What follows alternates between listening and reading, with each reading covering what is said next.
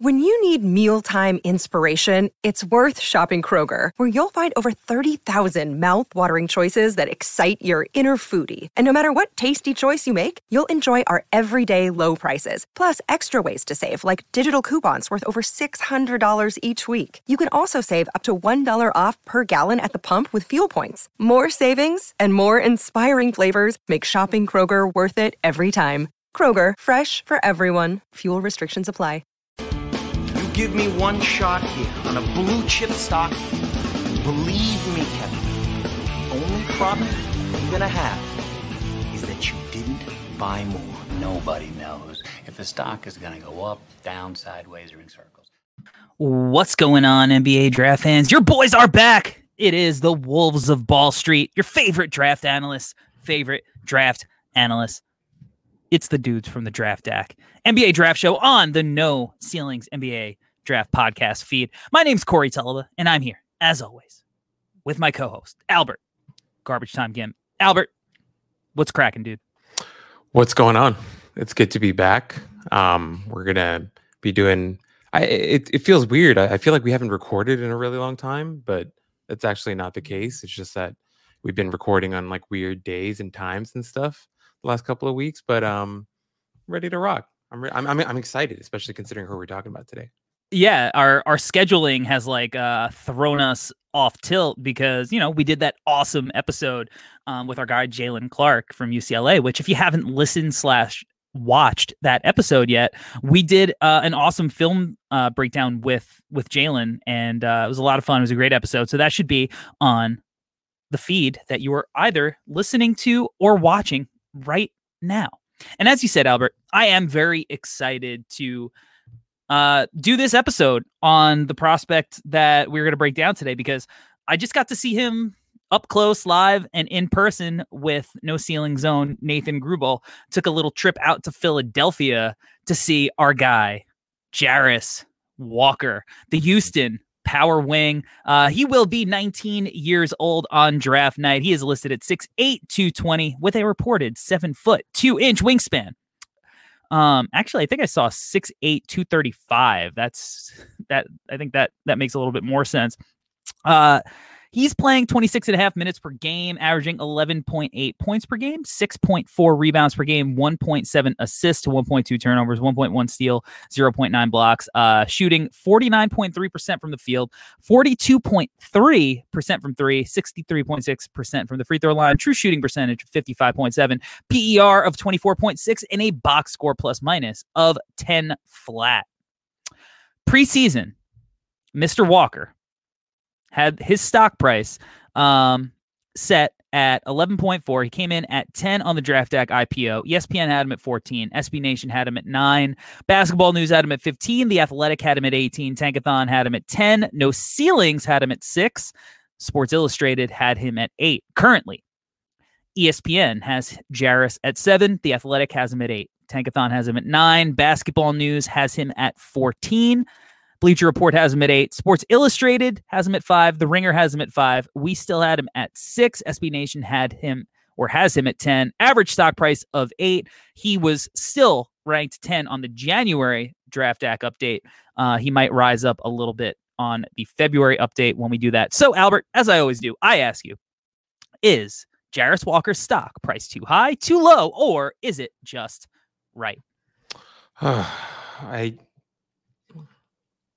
I think this is a pretty easy answer. I think for you and I, definitely too low. I think, right? I think Walker is a guy that you and I are ridiculously high on, and I'm really excited to get into why, to talk about all the different points that we have about his game and what he can do and his future and his outlook and all that stuff. But I think he's a guy who I haven't moved him from 3 for a very long time. And I think that's just not going to happen at all because, Corey, we did a preseason pod on him and we're back now doing another pod on him now. And I think this is the first time we've ever done it like this close with a prospect, right? In terms of like doing multiple pods on a player. And I think it's deserved because He's been so damn fun to watch, and I think he'll only continue to be ridiculously fun to watch. So for me, I'm going to say too low. He's been at number 3 on my big board since I can even remember doing one this season. So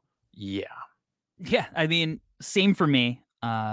We came in, we had him at 3. We were just so excited about all of those skills that he showed off at IMG. And the question was always going to be, is he going to get to show them off in full at Houston? And I think we both probably tentatively thought no. And I think we both realized that due to the fact that he was playing on, the team that I think is the best team in the country, a team that is trying to win a national championship, it doesn't shock me that, he's kind of had a slow burn, kind of a simmer as to his rising draft stock. I think it's ultimately going to start heating up during workout season. Or, if Houston has a run and he keeps playing the way he's playing, then he's going to, obviously shoot up boards as high as possible. But workout season, he's going to be the guy, teams are going to get him in and be like, oh my God, this dude is a grown man. He looks like he's 25 years old. He's a physical freak. He's athletic. He's skilled, the coordination, all the stuff that we're going to talk about. So, obviously way too low for me, which is crazy considering, he's still a top 10, top 8 guy. I think we both just believe so much in the tools, and it's really starting to come together, and seeing it in person was so much fun. I turned to Nate. I was like, this is a very, very fun game for the Corey Teleba agenda tonight. As somebody who has, I feel like we were really early on Jarace as this potential top 5 guy. And obviously, myself, you, Metcalf, like we've kind of held strong that, all right, Jarace isn't showing everything. He's not going to blow you away with the stats, but we still believe in the tools long term. And that's controversial because I've had conversations with NBA people, executives, agents, whoever, that one person might be in agreement and the other be like, I just don't see it yet. He's a prospect that I think some people are going to favor over others, but I know that we do love him. So now, Albert, if you had $10, and this is going to be a very tricky one. If you had $10 to invest in Jarace Walker, Cam Whitmore, and Brandon Miller, how are you spending your $10? Wow. Okay.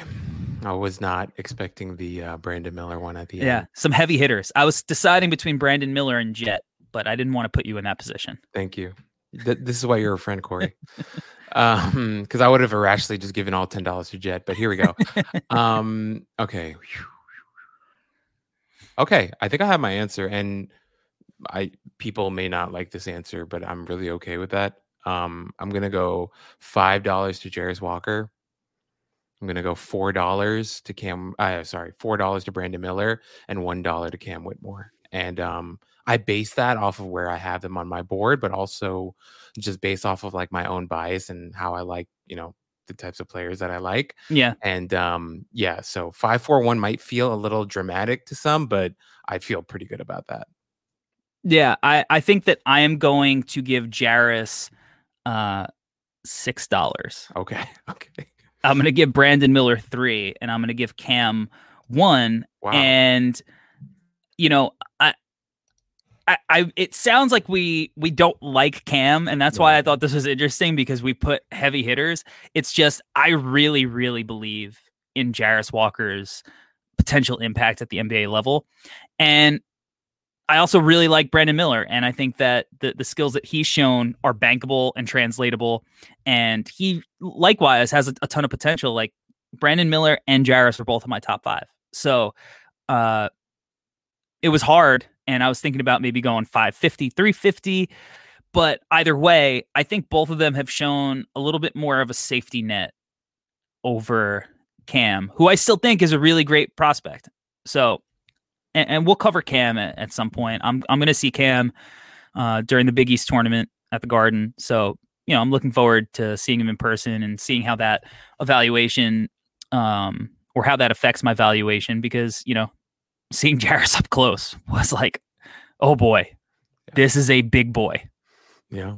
And Corey, I just want to say, like, once again, just to reiterate your point about the fact that we don't hate Cam Whitmore. It's just when you're evaluating prospects and you look at them like in their like totality holistically as players overall, you're going to end up having guys that you like on different levels, but also they're on different levels. And I think that's how we have to view this. I have Walker at 3 and Brandon Miller at 4. So I kind of have them neck and neck in this exercise. But Whitmore, I think right now I currently have him at 11. So there is a drop off there. But me having Cam Whitmore at 11 doesn't mean that I hate him. I still think he's a lottery guy, right? And he may even move up. And honestly, Corey, like I think you and I, and you especially, we haven't been big fans of his shooting form, but I mean, he's shooting it at a decent clip. He's not terrible at all. He's played well. He's played well recently. You know, he's had a few inconsistent, but all prospects are going to, have those. Freshman. Right. Absolutely. Especially, Villanova's not like the most fun watch there is. But he's definitely started playing well and gotten me more optimistic about, the type of player. And he's another guy. I think all three of those guys have safe floors as NBA players. Yeah. It's just, and all three of them have high ceilings too. It's just, I probably feel the least safe about Cam reaching him. I feel like Cam is going to very much so need to hit on the right team construct in a way that the other two guys I think are a little bit safer. Now, Jarace, there could also be a couple of teams up top that maybe offer some like weird fits. Like if he ended up in Detroit with Jalen Duren, it's like it's a little clunky. Defensively, it would be just phenomenal potentially, but definitely a little bit clunky if you don't believe that either one of them are going to be able to space the floor fully. It's a little bit like, they already have Isaiah Stewart, who I don't think is the prospect that Jarace is, but not completely dissimilar either. So let's get into the scouting report. All right. Where do you want to start with Jarace? Because you could really go in a number of directions. I think you put it perfectly, Corey. We could literally talk about any aspect of his game, and we're probably going to gush about it for 45 minutes. So, if anything, we could stay on brand and talk about his shooting. But I do want to say once again, we could talk about any aspect of his game, and I think we'll have a good time. So, let's start with the shooting. Okay, that's perfect. Talk to me about how you feel about him as a shooter, because I think that this is the big question mark for anybody who is a quote unquote like non-believer, right? Like if you're a buyer in Jarace, you're a buyer in his jump shot. Yeah. If you were a skeptic, you're saying, all right, I see 43% on the year, but the volume isn't quite there. So talk to me about how you think he projects as a shooter. I think for me, I feel like when it comes to Jarace Walker specifically and his shooting, you can find a rebuttal to almost any critique when it comes to specifically about his shooting. And Corey, just to kind of reference what you just said, if someone wants to talk about the volume, well, then look at how he's being used in that Houston offense. If you want to talk about percentages, the percentages are fantastic. And then you want to talk about like look at the shot, like look at the mechanics on the shot. Like I'm very curious to hear what critiques people have about how the shot actually looks. Like maybe it doesn't look like Klay Thompson taking a jump shot, but I actually don't see what's wrong with it either. So for me, I feel like whatever route you want to take to critique it, I mean, just in terms of raw numbers, right? Something that stuck out to me is that he's in like the 91 percentile in terms of catch and shoot jump shots, right? He's like 46% shooting on catch and shoots, which is a really, really important tool for how he's being used currently at Houston, but also how he'll shoot on the next level. Even guarded right now, he's pretty good, shooting 43%, unguarded 48%. So I don't know, like obviously off the dribble, right? He's not perfect, but also like, is that what you're looking for? And what I'm trying to figure out what evidence there is that shows that he won't get better in those aspects either, is kind of where I'm at. So a really long answer, Corey, to say that I'm a huge believer in his shooting. And you can see it here on the screen. Like Corey, please tell me, like, I'd love to hear you talk about the mechanics of the jump shot, because for me, from my amateur eye, I'm like, dude, it looks fantastic. Like maybe, I don't know, maybe it's the load up, maybe it's the feet. I don't know what people will say, but I think it's a great looking jump shot, especially at the top. So Corey, maybe you can give us some more insight. I think that what I like about it is, like, he's always had really great touch, right? Like if you're watching this on the video, like, it's a soft ball that gets good arc, and it's just a clean jumper. I also think his footwork has massively improved. Yeah. Like, he's got the hop, the step, he's balanced. Up top, I think, if you're looking for the classic Klay Thompson release, you would see like the jumper maybe be less in front of his face, more like aligned with like his shoulder or his lead shooting leg, and sometimes it gets a little bit out in front of his face. But ultimately, I think that his form is pretty clean and repeatable. One of the things we talked about earlier in the year was that he would like lean back a little bit, or he would like fall away. Right. I think he's definitely worked on that. It's still there minimally, where he's just like slightly finishing to the left a little bit. But again, I think it's fixable. I think it's something that he's worked on to the point that I don't really worry about it in the long term. Like I think the question with him is like, what kind of volume can he get up to? Because earlier in the year and like midway through the year, most of the games he was at like 1 or 2 attempts a game, right? And it's hard to find a rhythm in that, and it's hard to take too much away from that. Whereas now he's shooting it much more confidently. And like in that confidence, he's upping the attempts. So I think that, like the fact that like this shot that I'm gonna put on the screen, it's a miss, but the confidence, like he's shooting this off movement. Like these are shots that he wasn't taking at the beginning of the year, where he's, running baseline and he's just going to confidently like catch and shoot. Like this is not even a shot at the end of the shot clock. There's 10, 11 seconds on the clock there. So he's getting up a shot in a way that it's like, hey man, you're shooting that with confidence. And if that is going to be what he's doing, where he's shooting the ball with that kind of confidence, man, like now we're cooking with gas, because that opens up just a lot of different aspects of his game. And Corey, if I could just follow up with what you're saying, like how many guys do we know with his body profile, physique profile, that are taking those types of shots? There aren't many. I'm like failing to think of one right now. Like I think a name that you mentioned before, Isaiah Stewart, right? People may compare. I guarantee you, we're going to hear the name Isaiah Stewart. We're going to hear the name Precious Achiuwa when people are evaluating his game heading into the draft. But neither one of those guys are taking shots like that. Achiuwa's taken some threes, right? Stewart's definitely tried to integrate that more into his game, but not like that, dude. Not running baseline, catching in the corner, and putting up that type of movement shot is not something that they'll do, or other guys will do, of that size and profile. And so, Corey, I just want to reiterate what you said.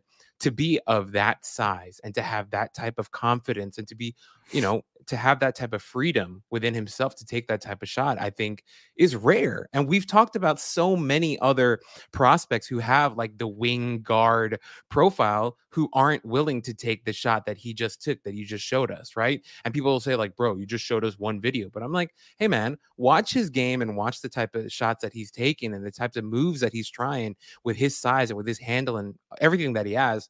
we're talking about a really, really special guy. And I hate to get ahead of myself, but specifically with the shooting, Corey, I think the point that you made is such an important point for us to really nail here and to bring up once again. That type of confidence in his shooting at that size with the type of body that he has is rare, in my opinion. Yeah, and I think when I was at the Temple game, all right, here's the thing that impressed me about the shit. Look, he hit 4 threes in the Temple game. All right, he's not going to do that every single night. He shot 4 or 5. The first one he hit was like an end of shot clock step back. And when that went in, I was like, Nate, it's going to be a long night, bud. Like in a good way. Like this is going to be an enjoyable time. But more so than talking about these difficult shots, right? When he's a rookie, he is not going to be tasked with becoming, ultimately the kind of shooter creator that I think he's capable of being down the line, right? It's like, it's going to be let's keep this game simple, right? And so he is going to be tasked with shooting more of these, just step into it, bang, right? Mm-hmm. And why that shot, okay, is important is because it opens up the other aspects of his game. So now this shot was hit. All right. And then the very next possession down, right? It's nearly the same exact scenario. Okay.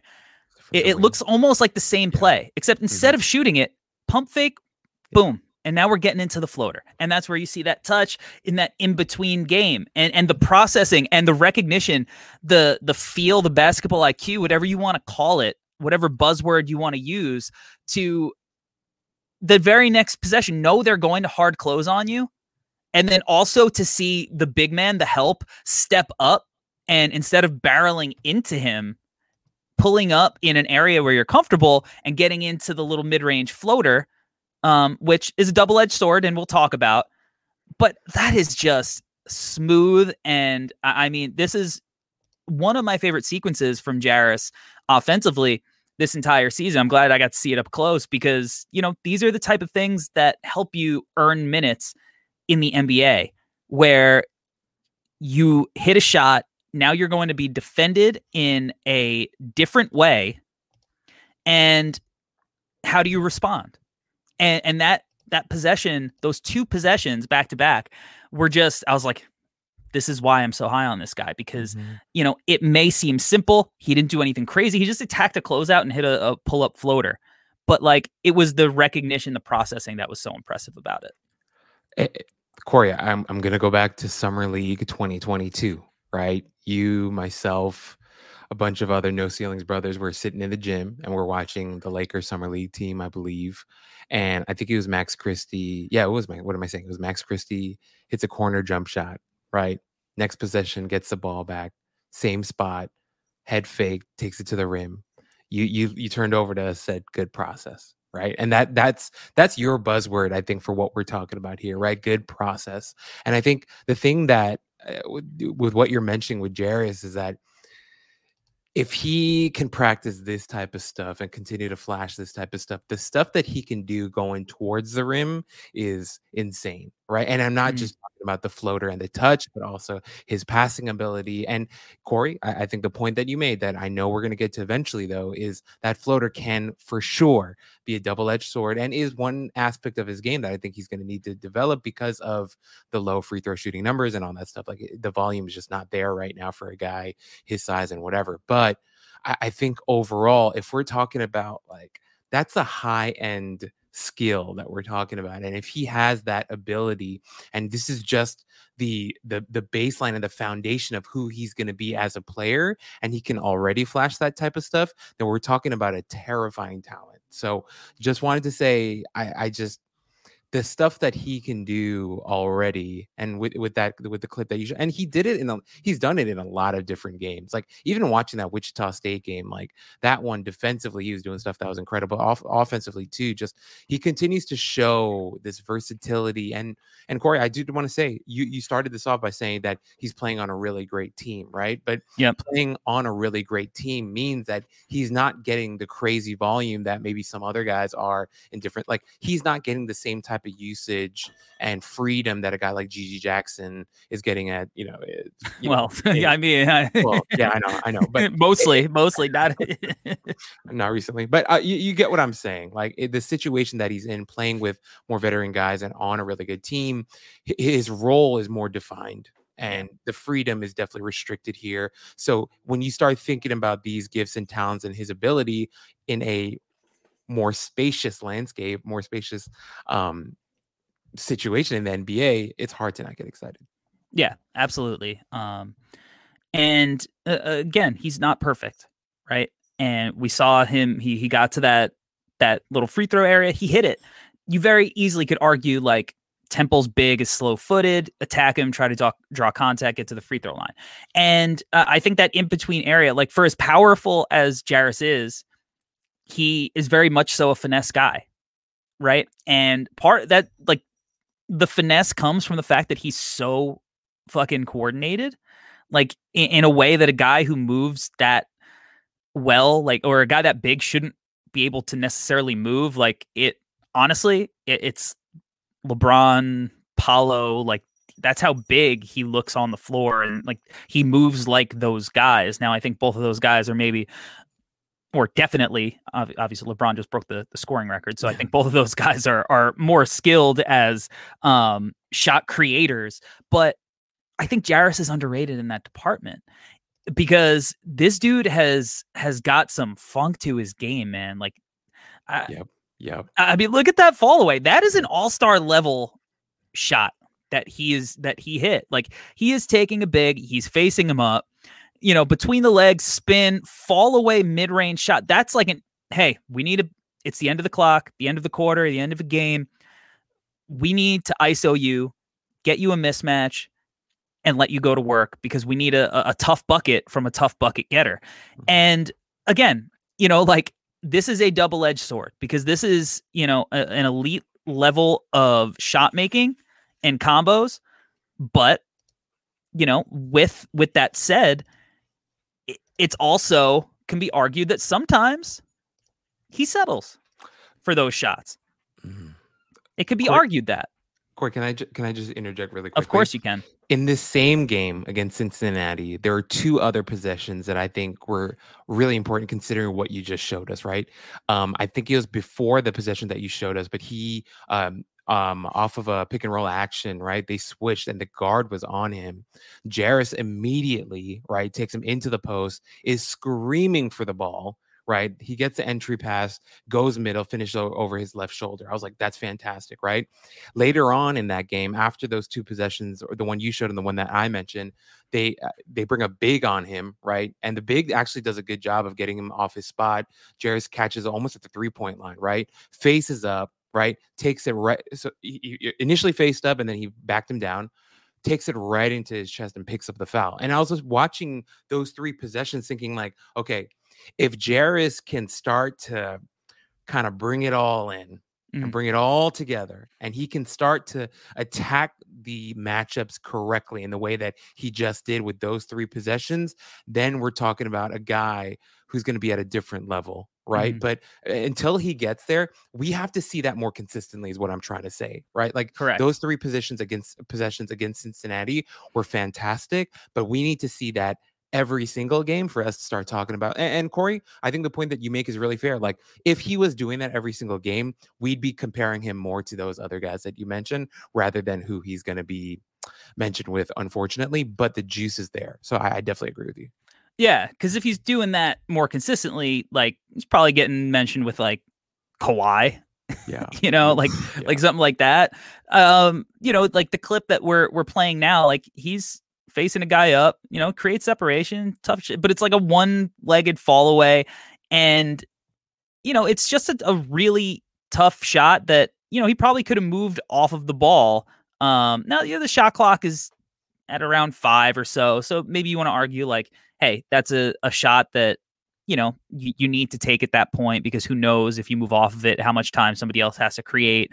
And maybe that's as good a look as you're going to get. But I think what we're trying to say is like, he has all of that shot making potential, and he showed it at IMG. That was one of the things that really intrigued us in the pre-draft process.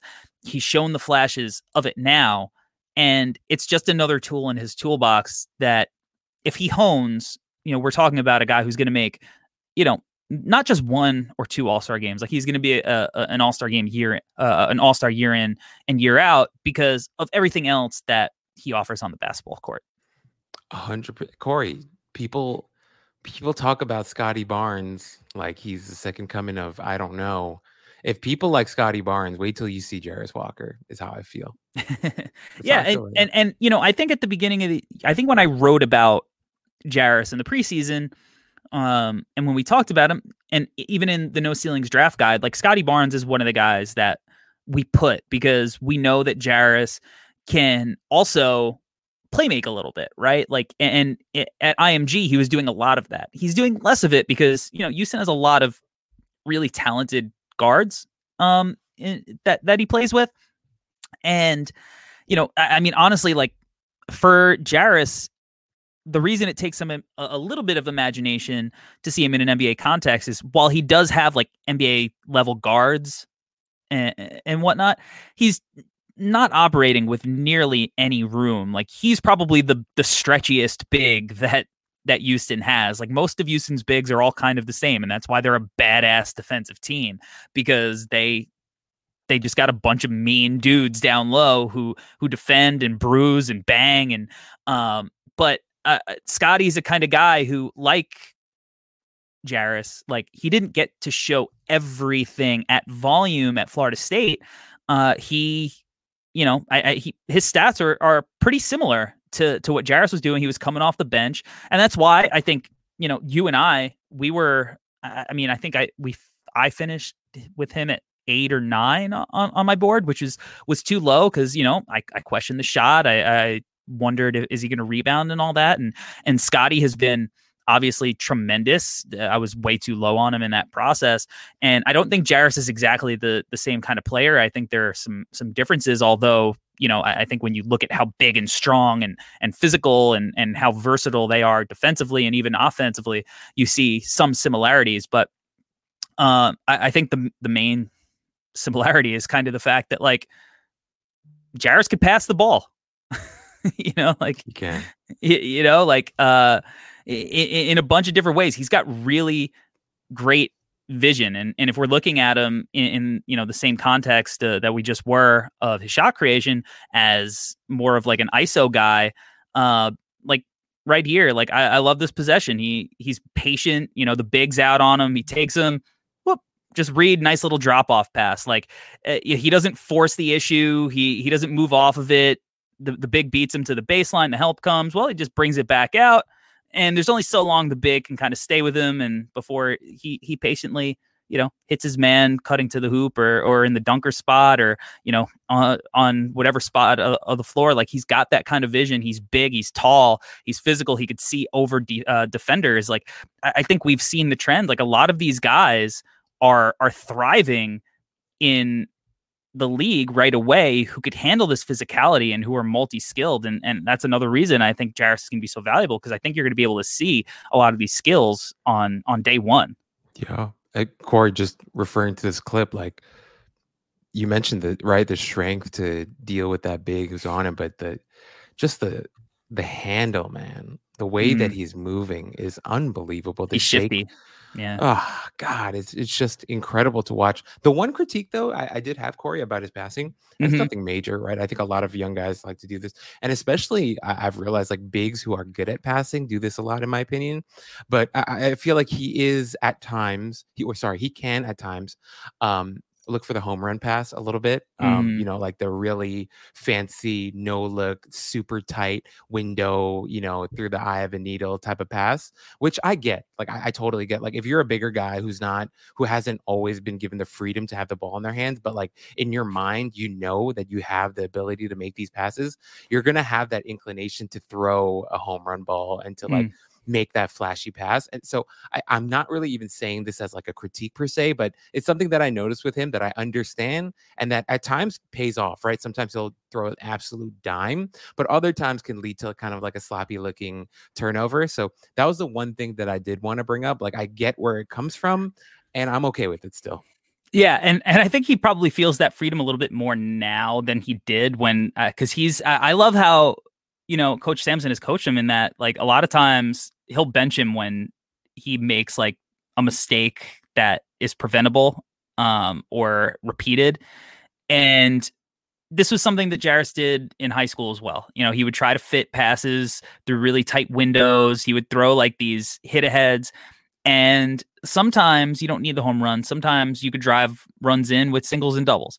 But I can't not say that I don't love going for home run passes from Jarace, because I also think that I want to see him explore the parameters of his playmaking, and feel confidence to make plays, because I just think he's a really intelligent passer who, is, I don't want to say he's being underutilized in this offense, but I think that his passing is going to pop more, because I think there are going to be ways that the NBA utilizes him that we'll get into in a minute, that we'll see more often than we do in college. First, I want to thank everybody who's watching live. If you're watching on YouTube, make sure that you hit the like button and the subscribe button if you haven't yet.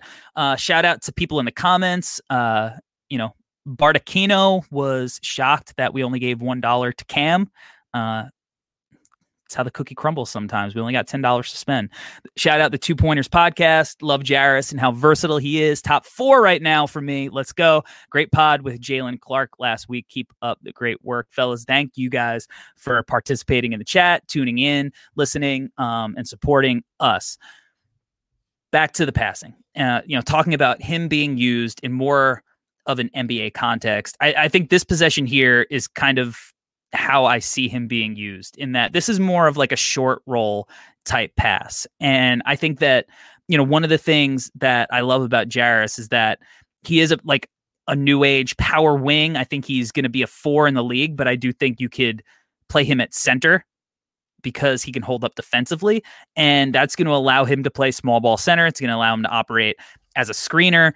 And when he's used as a screener, and this isn't exactly like him catching at the nail and then turning and facing, he's popping out to the perimeter and then kind of attacking the rotations, but that is an NBA level pass where he's hitting the weak side corner coming off that screen, and that's the kind of stuff, like that's the good stuff that I like to see from him, because that's nothing too flashy. That's just recognizing where your shooters are, recognizing where the open man is based on how the defense rotates.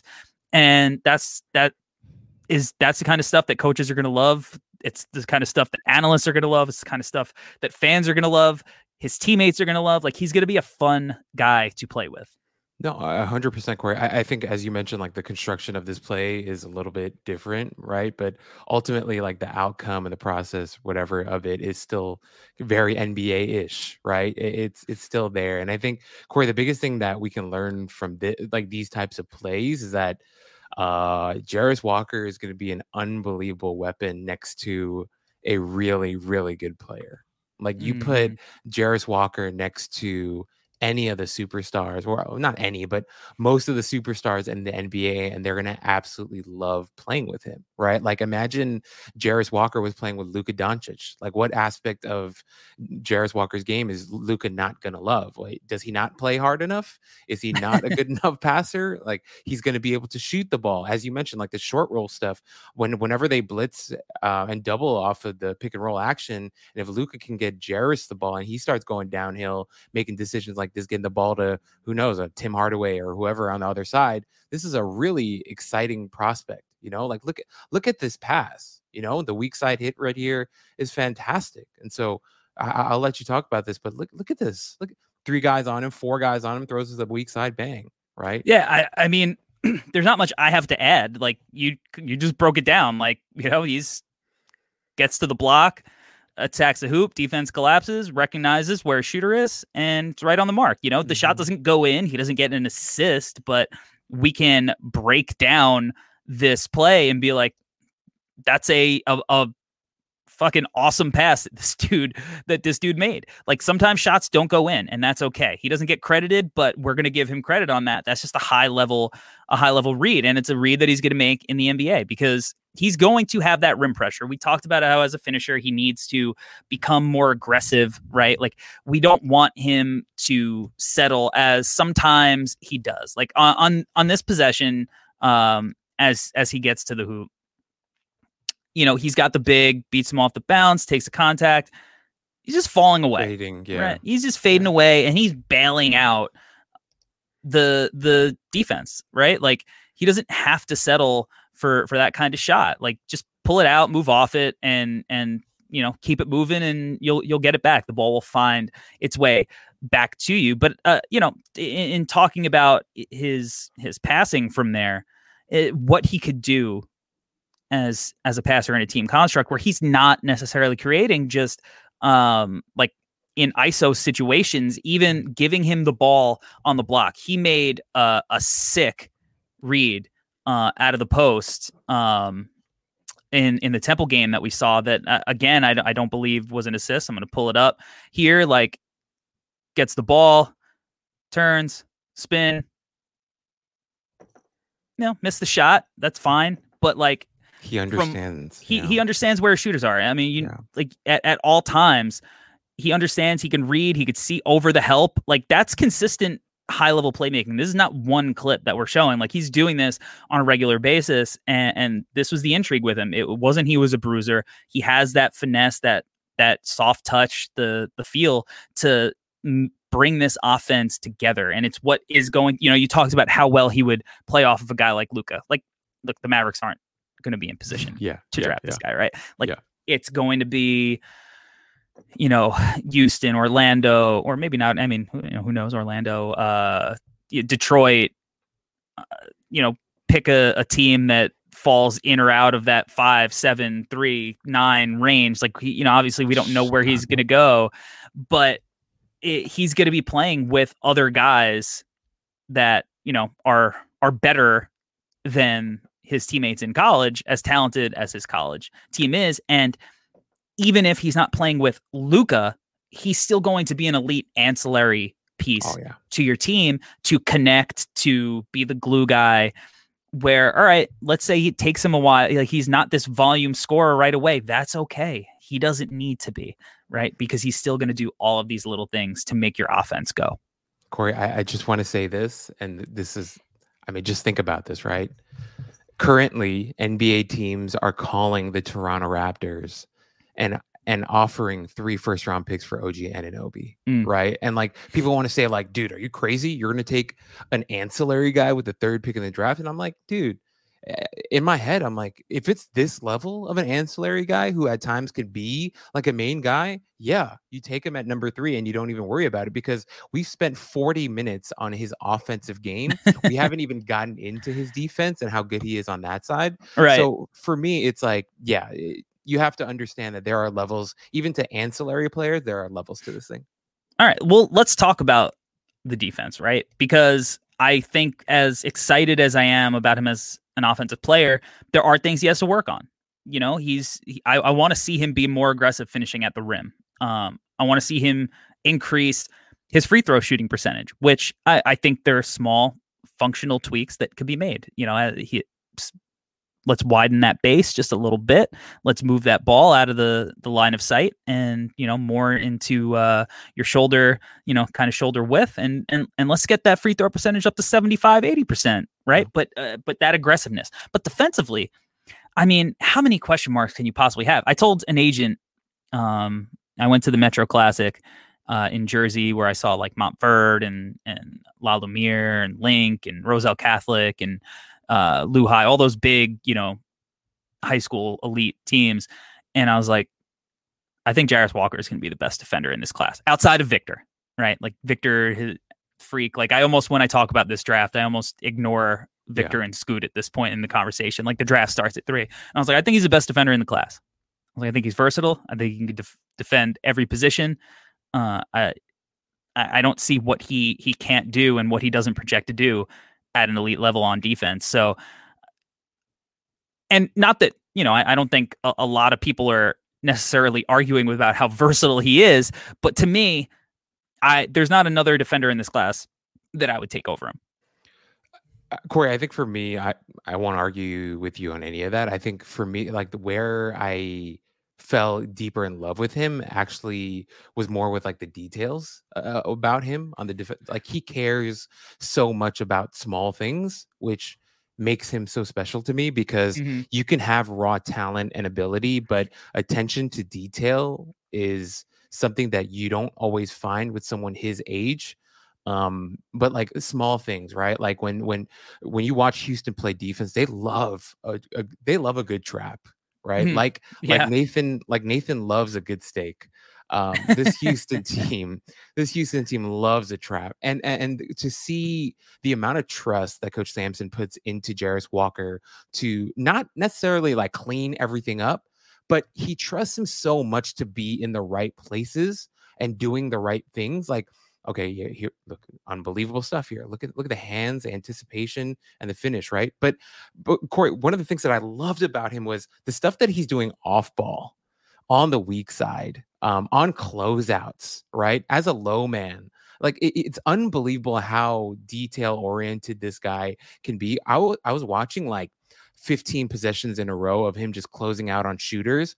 Like it was incredible. And you know, in college basketball, Corey, you're not always going to go against a guard that can make that weak side skip pass every single time. But there were a couple times where he was on defense and the guard would make that and he would have to run out to the shooter and he was just perfect. Like him just understanding that I don't have to overcommit because I'm gigantic and I have long arms and I have really mobile feet. Watching him close out on guys was like art. It was incredible to watch. Well, you know what's funny? I think that's something that he's focused on improving through the year, because I think at the beginning of the year when they played Alabama, you remember he sat a lot of the end of the game, and it's because he made that repeated mistake on those closeouts. Like he took the offensive player's space, and this was the first one where he fouls a 3-point shooter, and it's like it could go either way, right? Like whatever, it's not like the best call,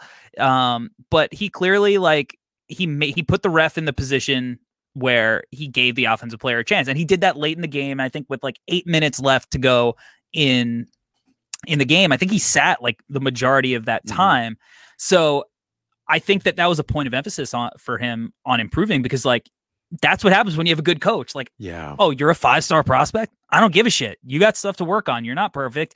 And that's why him going to Houston and being put in a position to get the kind of coaching that he has, to take that coaching in and to be selfless and work towards a championship, right? Like that's what is so special about Jarace as an individual, because like you said, he could have gone to some school and just got shots up and played for nothing, but he's trying to be a special player.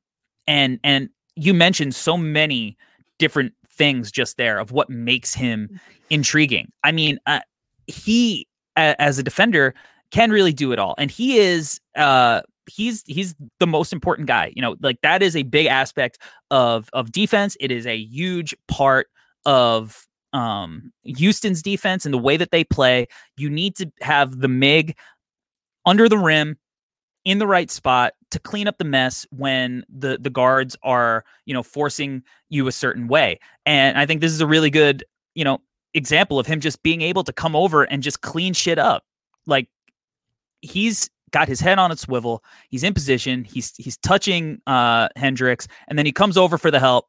Yeah. Give me that shit. Yeah. Right. Like that's a big time play.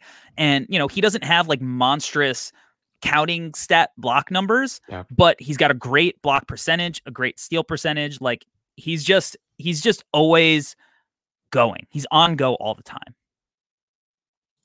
No, I 100% agree, man. And like, I don't know. And Corey, I did want to follow up with what you said. Like, yeah, you're right. It is something that he worked on, but like just recently he's been fantastic at it. Yeah. And I've just been so happy with that growth. And I when we were talking about offense, I mentioned the Wichita State game, because in that game he was going against, I think his name was Reyes or something, but dude, Jarace was giving him an absolute like migraine just defensively. He was bodying him up, was so active with his hands, was forcing that guy off his spot every single time. And he looked miserable. I remember one of the shots, that guy had the ball at like the high post, and just Jarace was all up in his shit.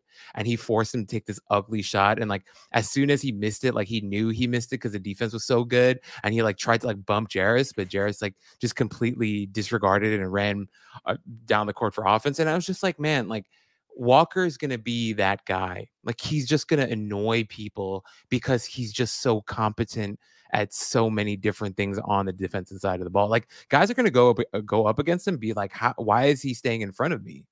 And like, why can I not dribble around him? And how come I can't get my shot up? Like, look at this stuff, man.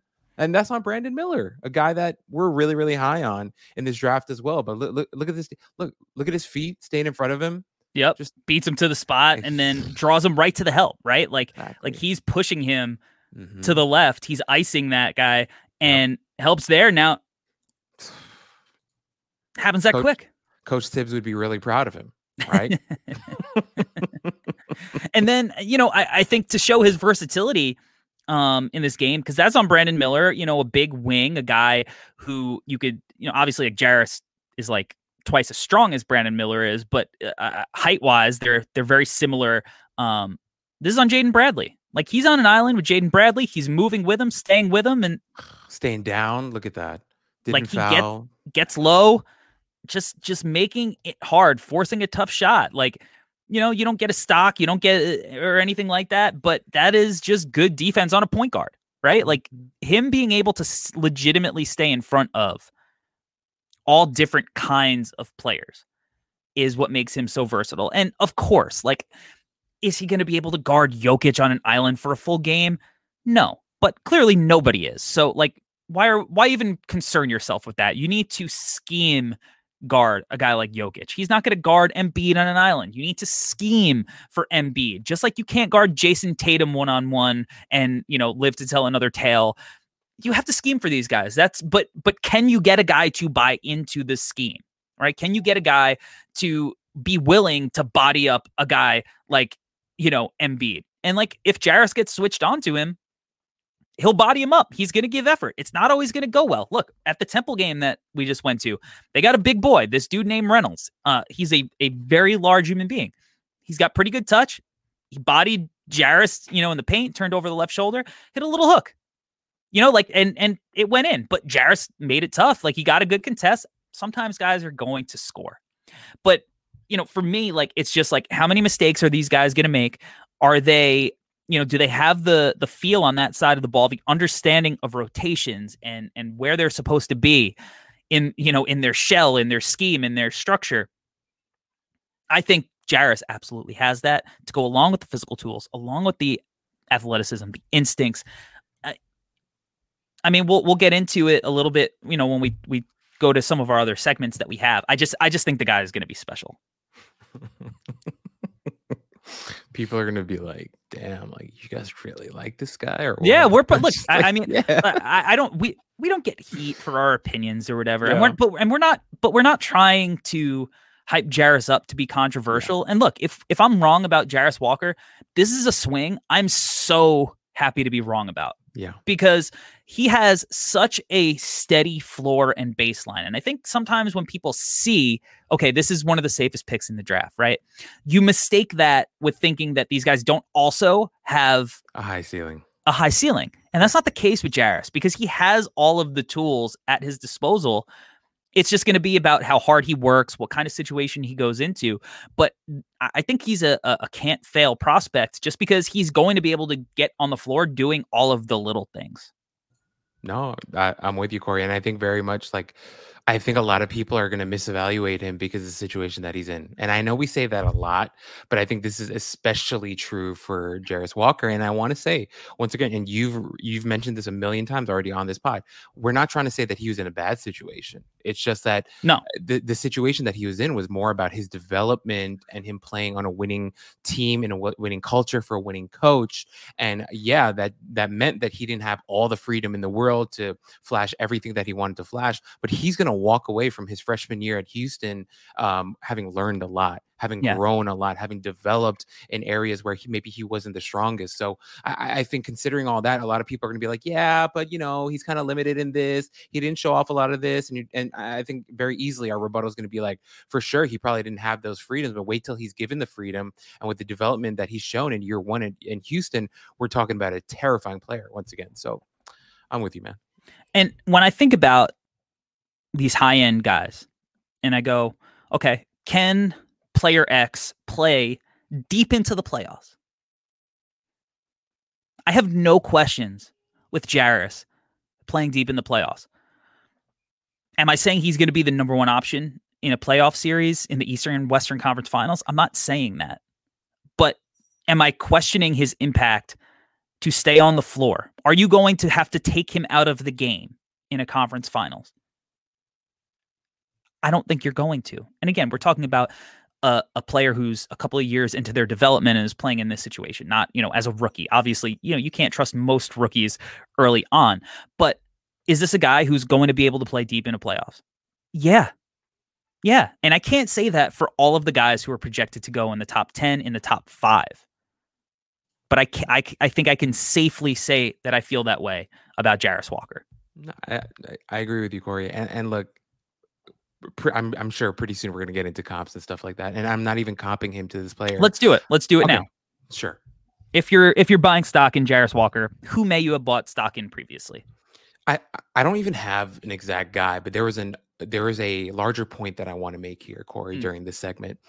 I think, once again, I mentioned this at the top.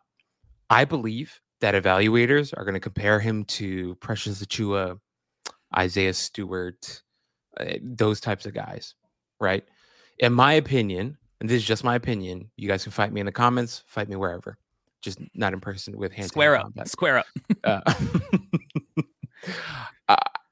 I think he's closer to Paolo Banchero than he is closer to those other guys, is where I ended up and what I wrote in my notes. And I really wanted to say that here on this pod. I think I'm not saying that he's Paolo Banchero. I get it. Paolo Banchero is more gifted offensively. However, if we're putting these guys on a spectrum, I think in terms of skill set, talent, ability, measurables, everything, I think he's closer to a Paolo Banchero than he is to an Isaiah Stewart. And I don't think it's very close, is what I believe. And Corey, if I didn't believe that, Jarace Walker wouldn't be in my top 3 on my big board. I really do believe, with everything that we've said on this podcast, I think he's like 1%. He's like the 1% outcome of Larry Johnson or the 1% outcome of Anthony Mason. Like, if those guys had hit their absolute peak outcomes, being able to shoot it and handle and rebound and play defense and all those and be athletic. We barely even talked about his athleticism and how explosive he is, both laterally and vertically. I think Jarace Walker is that type of special talent. And so the point that I wanted to make here during this segment, Corey, is that I firmly believe that he is way closer to Paolo Banchero than he is to Isaiah Stewart or Precious Achiuwa. And nothing against those guys. What I'm talking about is the talent, ability, versatility of his game. I love that take. I absolutely love it. And if there's a guy in the future that I'm looking down my bench and I'm like, Paolo Banchero is on the other team, I need somebody to defend him, I'm calling Jarace's number.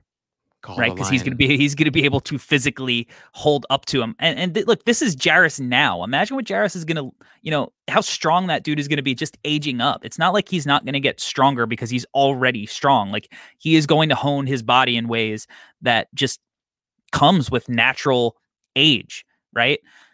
For me, I can't get the picture out of my head that Jarace Walker is like if Patrick Williams and Bam Adebayo had a baby. Good. Because Patrick Williams, very, very finesse based, right? Like, he's got that smooth game. He's played well this year. He's made strides. He's starting to be a little bit more aggressive, but sometimes, he doesn't want to fully settle in and be in attack mode. There are moments that we talked about that I see that with Jarace, but ultimately when he has it going, he looks like, he could be a star. I feel that way about Jarace. And then defensively, I think Jarace is a little bit wingier than Bam, But Bam has also got a lot of those wing qualities, and he's able to switch 1 through 5 and protect the rim and guard out on the perimeter and play and drop or hard hedge, blitz, whatever you want to do. Like, Bam can do it. And Bam was a guy who, obviously he gets the Kentucky bump. People had a lot of questions about him. Yeah. I was not one of them. That's one of the guys the Kentucky guys I safely could say that I thought was a home run. I missed on Shea. Shit happens. But Bam, I was like, this guy's got it. And I remember like Draft Express posted a video of Bam shooting threes, and I was like, oh, okay. So this dude has got a ton of skill. And Bam hasn't even like actually shot threes in the NBA, right? But he's got that mid-range game. That's enough because when you're in the short roll, right? Like if you could hit that little pull up, that little Kurt Thomas, shot at the that is enough to make you a threat to be able to draw that next defender to have to rotate out. And that's when, you can make those kickouts and, something that has made Bam so special on offense. And then also, like, I love how if you put a shooter like Duncan Robinson with a guy like Bam, you can run these handoff actions and use him as a screener and a dive man. And that's an area that I really think, Jarace is going to get to be used at more in the NBA. One final clip here will show for Jarace, like we got a little, double drag action and, rolls to the rim, get up, let me catch that oop. Show some of that athleticism, that you just mentioned that we really didn't fully touch on. I think that when you combine those kind of play styles, that's the kind of player that Jarace could be. And look, no prospect is a guarantee to hit. You can go down the line of all these guys who were drafted in the lottery in the top 5, number 2, number 3, number 1, and you can always find somebody who ultimately ends up missing. But Jarace is a guy that I am willing to heavily invest in, that I'm willing to stick my neck out on, because I think that the floor is sky high, the ceiling is sky high. He gives a shit. He's a winner. He makes an impact. I think he's going to be special.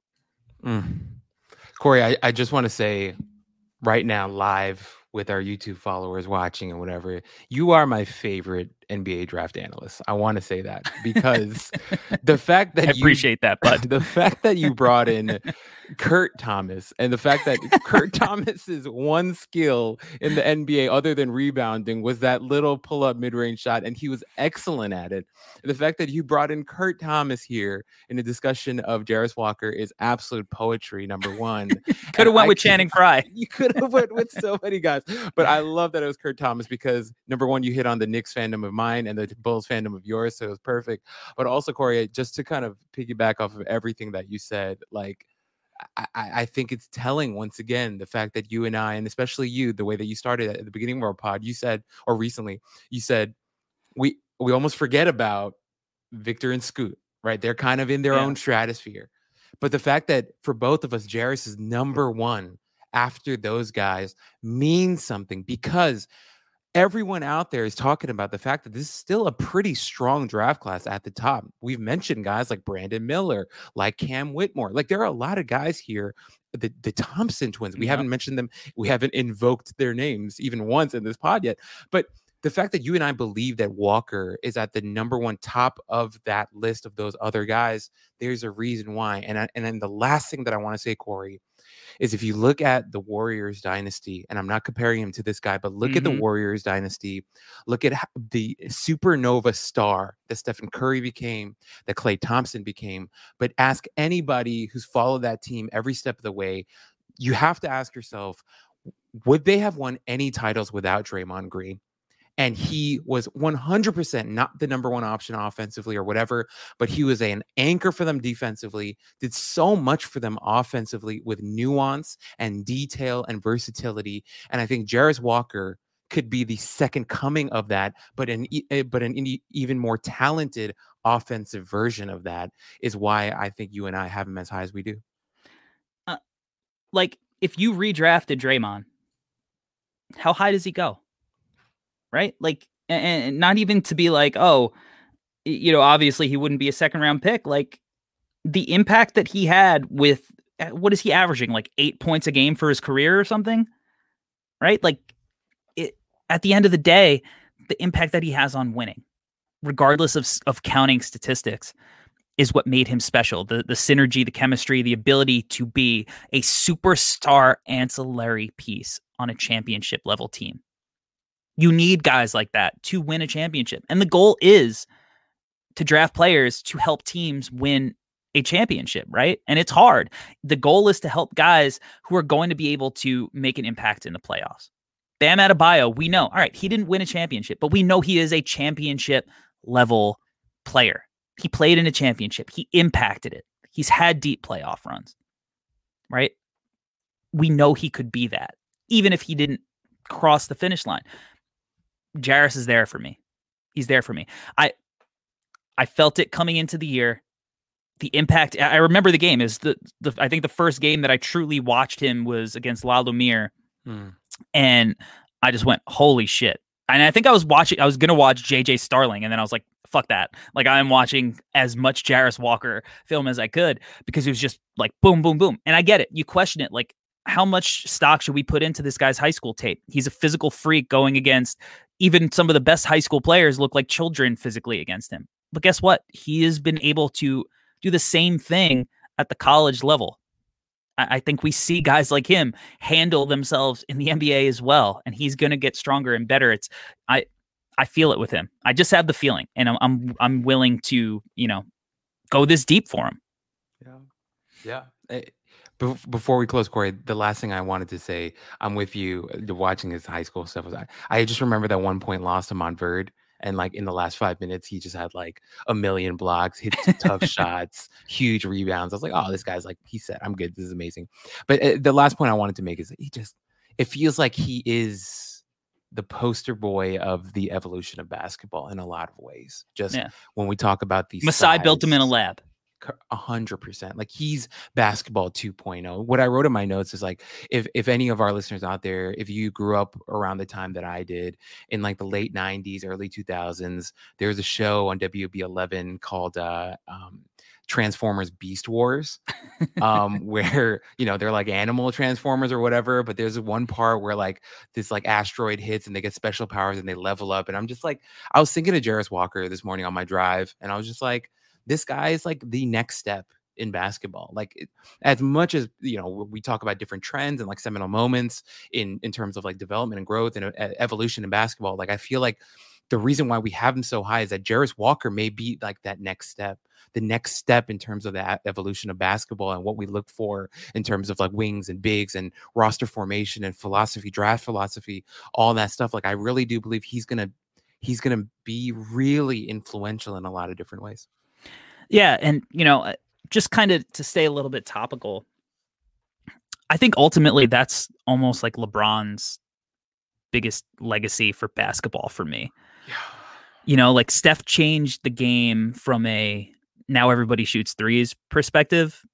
Dirk changed the game in that he allowed, these more traditional power forward centers to shoot threes, and he contributed to that. And I guess you could even, go back and start with Magic, before LeBron as these big guys, but LeBron is kind of the actualized modern version of that, the 2.0 version. And maybe this is the 3.0, this generation of wings that would have been labeled as tweeners 10, 15, 20 years ago. And now, like, that's what every team wants. It's a 6'8", 7'2", 7'3" wingspan who could switch multiple positions and do a bunch of funky stuff on offense. And like, I think, Jarace is a part of that next group of stars. And you mentioned it, OG. The rumor is, they want 3 picks for him. Like, these guys are valuable, and OG is not even an all-star. Right. Like, these guys have value because regardless of if they show up at an all-star weekend, they make an impact on winning. Boom. Mic drop. There it is.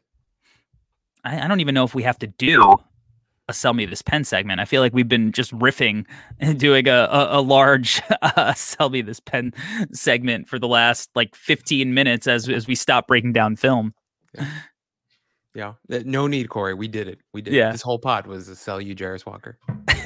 Thank you again to everybody who is watching live on YouTube. Make sure again that you hit the like button, you subscribe, all that fun stuff. Share this with your friends and your family and your loved ones.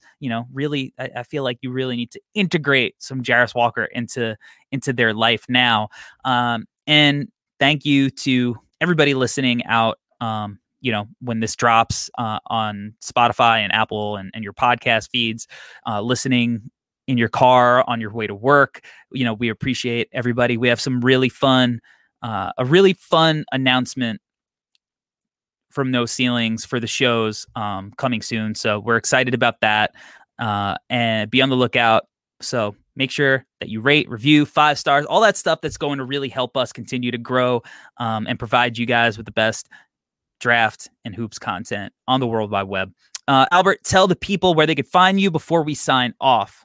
For sure. You guys can find me at Alberto Gim on Twitter is where you can find me. I actually was supposed to be writing this week, but I asked for some help just because I feel like, if I'm honest with you guys, I'm honest with Corey, I feel like I've hit a little bit of a wall, a creative type of blockage going on right now, but gonna get back in the lab and try to see what I can do. So probably won't see my writing for another 2 weeks, but still pushing, still grinding, still excited to keep doing this pod, and that's pretty much it.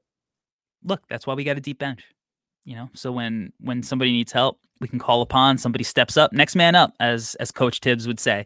You can follow me at Corey Tulaba on Twitter, the NBA Draft Dude on TikTok, Instagram. You could follow No Ceilings NBA on Twitter, Instagram, TikTok, killing the TikTok game. Shout out to Paige for that. She is absolutely crushing it for us. We'll be back. We got some fun episodes coming up in the short future, down the line. We got some fun stuff going on. It's going to be fun, a fun draft process, if I don't say so myself. We appreciate you all for rocking with us. Until next time, y'all. We out. Peace.